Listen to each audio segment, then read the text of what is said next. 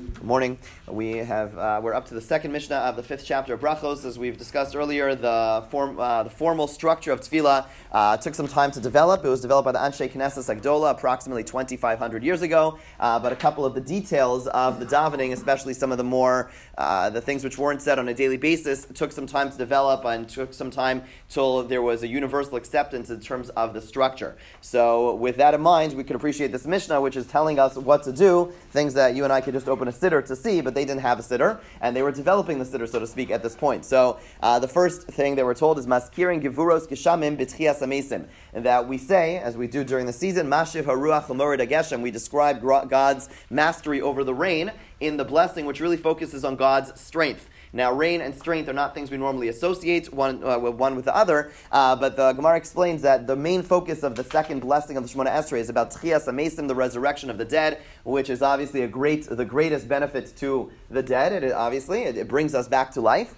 Similarly, rain is something which is as fundamental to life in the sense that without rain, and certainly if you're living in the region, or really in any region, but certainly a region which is completely dependent on rain, you could appreciate the fact that rain is something which really speaks to the necessity and the basics of life, and therefore Mashiv Ruach L'morid Hageshem, the recognition of God's mastery over rain, is something which is mentioned in the context of Tchias Amesim.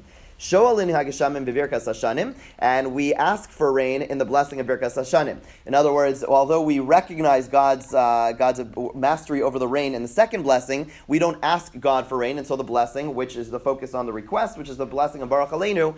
There we say V'sein Talam Matzah Livracha. We ask God for rain during that blessing, and again, that's what we're doing during this time of year. The final clause of the Mishnah has a three-way debate. The first opinion says Havdalah Bechonin Hadas. On Motzei Shabbos, the Tana Kama, the first author of the Mishnah, says that we incorporate a section there where we essentially say a form of Havdalah in the blessing of Chonin Hadas. However, Rabbi Akiva says that really it should be its own blessing. Really, this idea of Havdalah should be its own blessing during the Shemona Esrei, and Rabbi Eliezer says that it should be incorporated into the blessing of Hodah.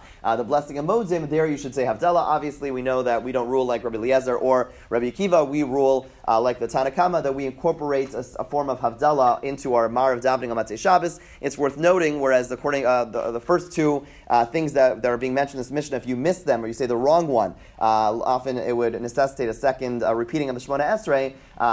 Whereas when it comes to Havdalah, although it's an important thing to add on Motzei Shabbos during Mariv, if you miss it, you do not have to repeat the Shemona Esrei.